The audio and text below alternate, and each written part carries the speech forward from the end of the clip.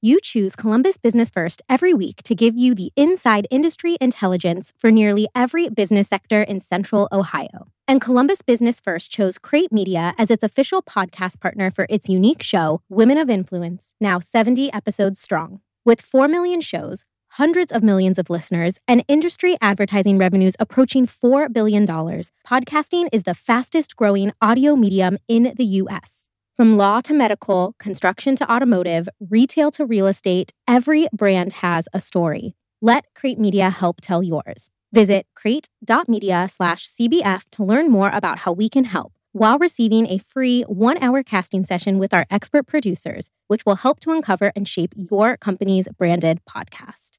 To learn more about sponsoring Columbus Business First's Women of Influence podcast, please email Advertising Director Steve Hewitt at shewitt@bizjournals.com to get started. That's SHEWITT at bizjournals.com. I help people solve problems, right? They'll say, well, why can't they solve their own problems? And sometimes it's like, well, because it's more complicated than that, right? So it's satisfying to really sit with folks and talk about what it is that they're trying to accomplish, or, what problem it is that we're trying to solve, and get to that solution or those multiple solutions that really make sense.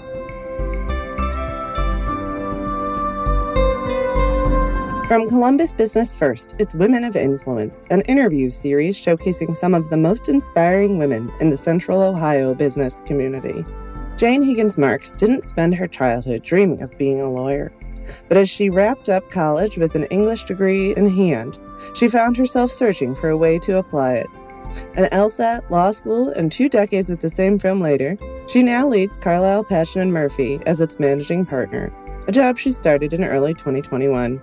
She recently visited our studio to talk about her role, the lessons she's learned in her corner of the law, and what's not realistic about fictional portrayals of lawyers. And have you spent your whole career at this firm? Yes, I'm a lifer at Carlisle Patchen. Yeah. Mm-hmm. And you're from Ohio originally? I grew up in Sandusky, Ohio, so I am from Ohio. Got it. Kind of migrated to Central Ohio for undergrad and then stayed for law school and clerked one summer at a firm in Sandusky, but had gotten accustomed to the amenities of a bigger city and knew I wanted to practice here as opposed to there. What type of law do you do primarily? So my practice is primarily focused on trusts and estates, but I also do some general business representation. Was that, let's go way back. When did you first know you wanted to be a lawyer? I didn't. I'm not one of these people that knew for my whole life I was going to be a lawyer, right? I had an English literature degree and an economics degree, and when I finished undergrad, was kind of trying to figure out what to do with those, and law kind of seemed like a natural extension of the two of those. So sat for the LSAT and applied to law schools, and kind of the rest is history. Mm-hmm. And somebody with an English degree, I feel like perhaps I should have considered it as my dad's a lawyer, my brother's a lawyer, and especially my brother was like, don't go to law school. So pushed me away. A lot of people say that. I think it's a great career. It's been a great career for me. Yeah. It's rewarding and satisfying, and all work is hard work, right? But I do feel like I'm helping people on a daily basis. Carlisle Patchen is Columbus's 18th largest law firm, according to Columbus Business First research. With Marks at the helm, it's getting bigger. How big are y'all? How many attorneys do you have? We roughly, let's say 35, 35. Is there anything strategically you're working on, growth, changes, anything, or kind of that you're excited about? We have been growing, which is great, and adding some new practice areas that we think complement the work that we do. We brought on a patent and trademark attorney in the last 18 months, and that's proven to be a really good addition. I think we started in Columbus as a business law firm, right? We're full service now, but our client base is still a lot of small and medium-sized business owners and their businesses. And that's certainly work that has become incredibly relevant to that group of clients. We're also doing succession planning within our own practice groups, right? To make sure that as some of our more senior attorneys plan and prepare for retirement, that we have the younger, lawyers in place who will eventually take over that practice and continue to grow the team and the group. So we've definitely had focus on that. We've seen some successful practice transitions take place. That's been good and healthy, I think. So we're getting to goal setting time, right? It's almost the end of the year. We'll sit down and set some goals for the firm, set some goals for our department, set some goals individually. We do operate from a strategic plan, which, we do every 2 or 3 years just to make sure that we're keeping an eye on the big picture, right? At the same time that we're in the day-to-day. With today's tight labor market, nearly every guest we have on this podcast is grappling with issues related to recruitment and retention. I wanted to know what that looks like in the legal field, where training and hiring work a little bit differently. What does the picture look right now? Is it hard for you guys to find young attorneys, or is your pipeline pretty strong? And how are you approaching retention? I mean, we've been fairly fortunate, I would say, that when we've needed to hire, we've been able to find the right person for the position. But we've had to be more intentional in our recruiting. I think gone are the days where you place an ad and a bunch of people respond and you can hire accordingly, right? We've actually had to kind of be our own recruiter in some regards and kind of look for folks locally that we might be interested in bringing on and making phone calls. So I would say that's different than maybe when I started. We also just hired our summer associate. We haven't done that in a while, so that's been kind of fun. When you look at the statistics, right? Columbus Bar Association keeps some stats.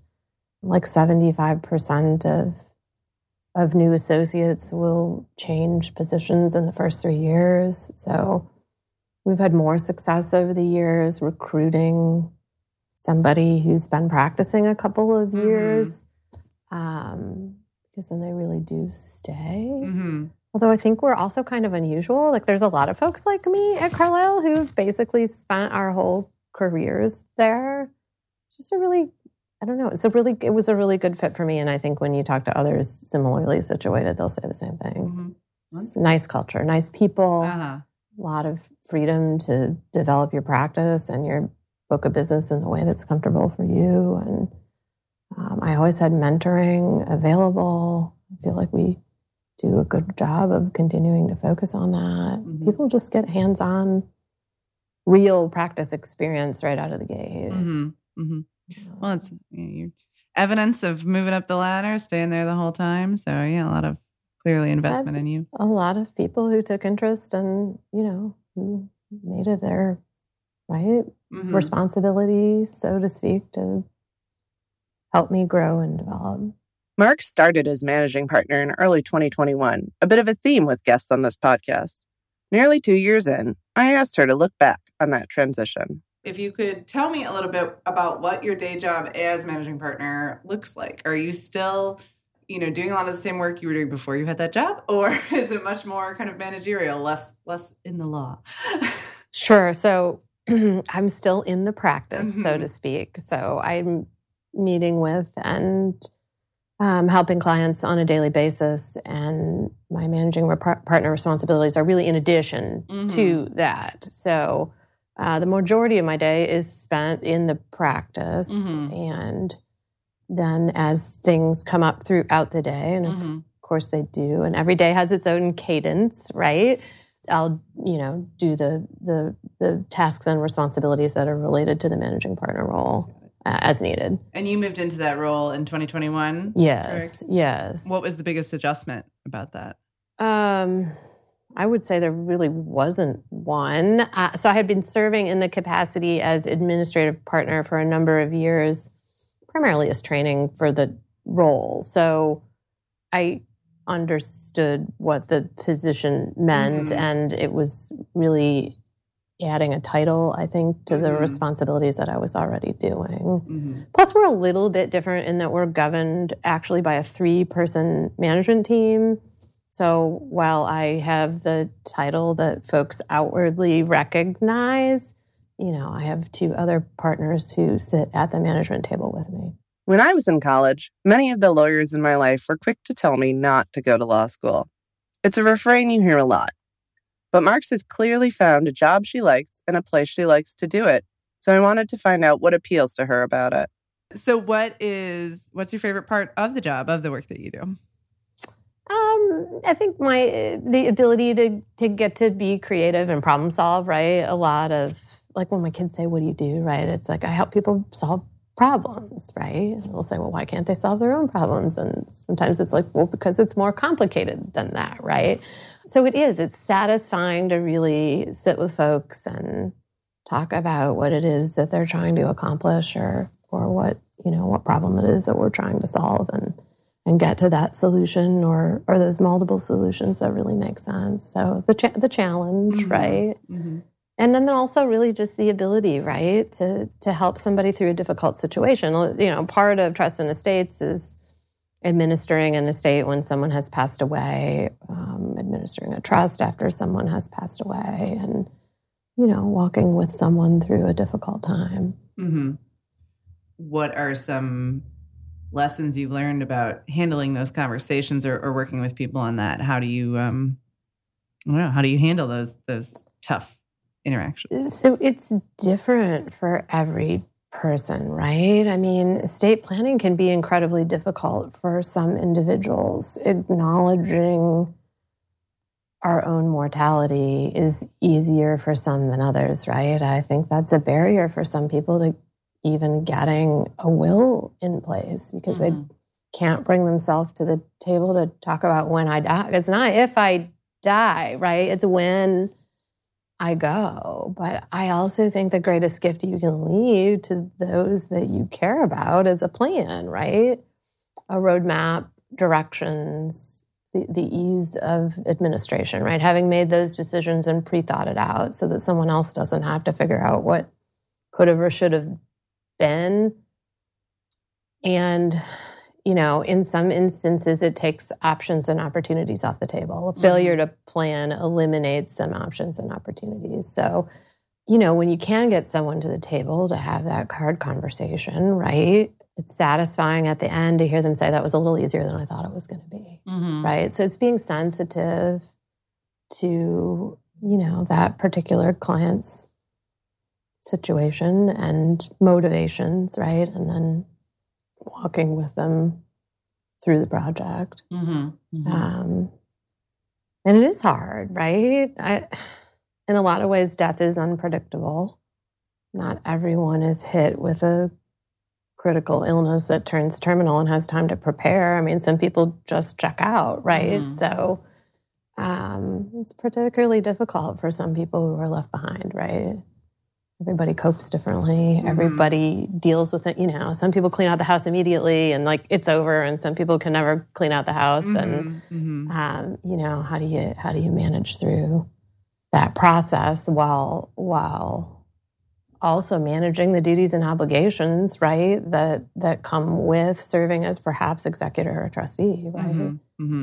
There are some things you can't ignore because the law says you have to take the next step. It's hard for some people. My husband's godfather just died, and so my father-in-law is his executor, and it has been weeks of, and he had a lot of stuff all planned out, but it's just been so daunting for him, going through everything with his estate. So. It can be overwhelming. And, some folks are more organized than others. Yeah. I have those few wonderful clients who have it all in a notebook and it's all tabbed and spelled out, and others were looking through the house for important documents and passcodes and trying to piece that puzzle together, right?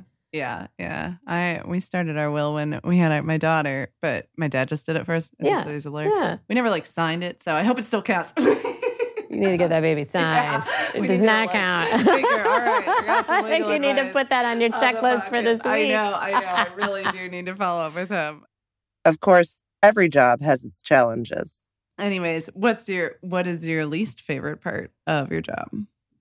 Or the most challenging, if you want to spin it. Oh, you can say it either way.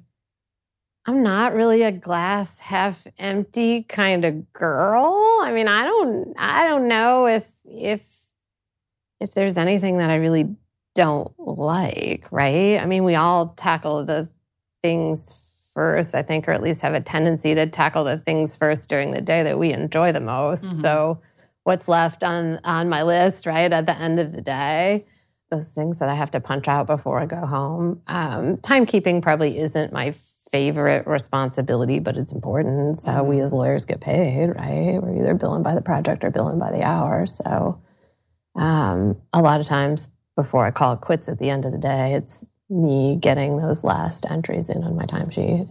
Mm-hmm. It's just the nature of private practice. Yeah. It's the way it is. So I guess, a small administrative detail, right? It might be my least favorite piece. Well, that's good then. I think you like the bulk of what you're doing, the real. But I'm not a conflict avoider. I don't have any trouble making a hard phone call or having a hard conversation. So it's not like I dread that. What are some misconceptions you think people have about lawyers that you like to dispel? Oh, I'm in the courtroom all the time, right? Mm-hmm. Like I remember when I first started practicing, like my grandmother was waiting for me to be in the courtroom, and really there wasn't going to be much opportunity for that. I do a little bit of probate litigation, right? But in the sense that people understand lawyers from what they see on TV, right? I wasn't going to be doing trials, right? And trial work, I think, is what a lot of folks are familiar with. So it's not all trial work. It doesn't mean I don't go to hearings. It doesn't mean I don't advocate for clients. It's just not in the way that is made for TV, right? An objection. Just like the reading of the will, right? Yeah. Like every movie, there's a reading of the will. There's no reading of the will. That's you're saying that Knives Out is not accurate? No, really not really so much. Oh, that's disappointing. I'm sorry. Well, are there any, this is my more fun question, are there any fictional presentations of lawyers that you find realistic, or what's your favorite one? Oh, golly. This is where my husband would tease that I'm not very current on pop culture. I don't know that I can answer that question. Trying to think of even what shows we've watched recently that are law related. Binge watched Suits, right? Like there's a lot of that's made for TV, but it was a wonderful, wonderful series. Did you watch The Good Wife? No. Oh, that's probably my favorite legal show. I'm trying to think about what else. There was that guardianship movie recently where that woman is the evil guardian. It's pretty. Oh, are you talking about the one with Rosamund Pike, where is she a guardian in that? Of kids or elderly people? Elderly people. Yeah, I care. Yeah, I care a lot. I care a lot. Right? Yeah. Like that was really good, but not really an accurate representation of the guardianship process. Yes. Right? Part of Marks's practice involves guardianship, just not in the way Rosamund Pike's character did it. We talked more about that. What brought you into that, or what appeals? And tell us a little bit about what you do in that. So really, any matter that could be brought before the probate court, right, would be an aspect of my practice. And so probate court processes estates when folks pass away. It's the court that handles name changes. It's the court that handles adoptions. It's the court that handles guardianships, along with some other things. But those are the ones that come up most frequently. So first guardianship case was probably a family member, right, of an elderly person who didn't plan in advance, right? So why do we need guardianship? Folks who don't do advanced planning, who don't have a durable general power of attorney or a healthcare power of attorney, are those who are most vulnerable for guardianship. So if you as an individual don't appoint a legal representative for yourself when you're incapacitated, right, then the court has to declare you incapacitated when you are, in fact, incapacitated and assign you, and that's really what it is, assign you a legal representative. So oftentimes we'll have family members who are caregiving for elderly, right, loved ones. Sometimes it's a neighbor, and those are the folks that we're helping make an application to the probate court to be appointed guardian. It's a tough standard, right? You have to prove your fitness to the court. So not everybody is eligible. And then the court is the superior guardian. So even when an individual is appointed as a guardian, they're still answering to the court. So there's reporting obligations that go with it. So it's just an extension of being a trust and estates attorney. Got it. This is another pop culture question, but did you have an opinion on the Britney Spears conservatorship? You know, I didn't follow that terribly closely. I mean, conservatorships are appropriate in certain circumstances, right? And it's really up to the court to decide if someone has been restored to competency, if you will. There are certainly circumstances like hers where, right, an individual may have been subject to a guardianship or a conservatorship initially and then has proven, right, to the satisfaction of the court that they're capable of running their own affairs from a legal standpoint. So I don't know that I was necessarily in the free Britney camp, but it appears that at least to the court's satisfaction that was resolved. I'll get off of pop culture, but she posts all these crazy things on Instagram now. But just because you're posting crazy things on Instagram doesn't necessarily mean that you are crazy or not capable of handling your own affair. I don't. There's a very limited group of people who know if that was or wasn't the right thing, right? And I won't substitute my judgment for theirs. I had one guardianship reversed. I'm trying to think, I've been doing this, 22 years. In the course of my 22 years, I've had one guardianship reversed. So it's not that common. I mean, that really isn't that common. And yes, guardianship and conservatorship are different, but the process is similar. Clearly, pop culture is not necessarily Marks' hobby. But I did want to know how she spends her free time. Well, where will we find you when you're not working? How do you unwind after a stressful week? Oh my gosh, I'm rarely sitting on the couch. I just don't sit still well. So I do help coach some of our son's sports teams. So we just finished the cross-country season.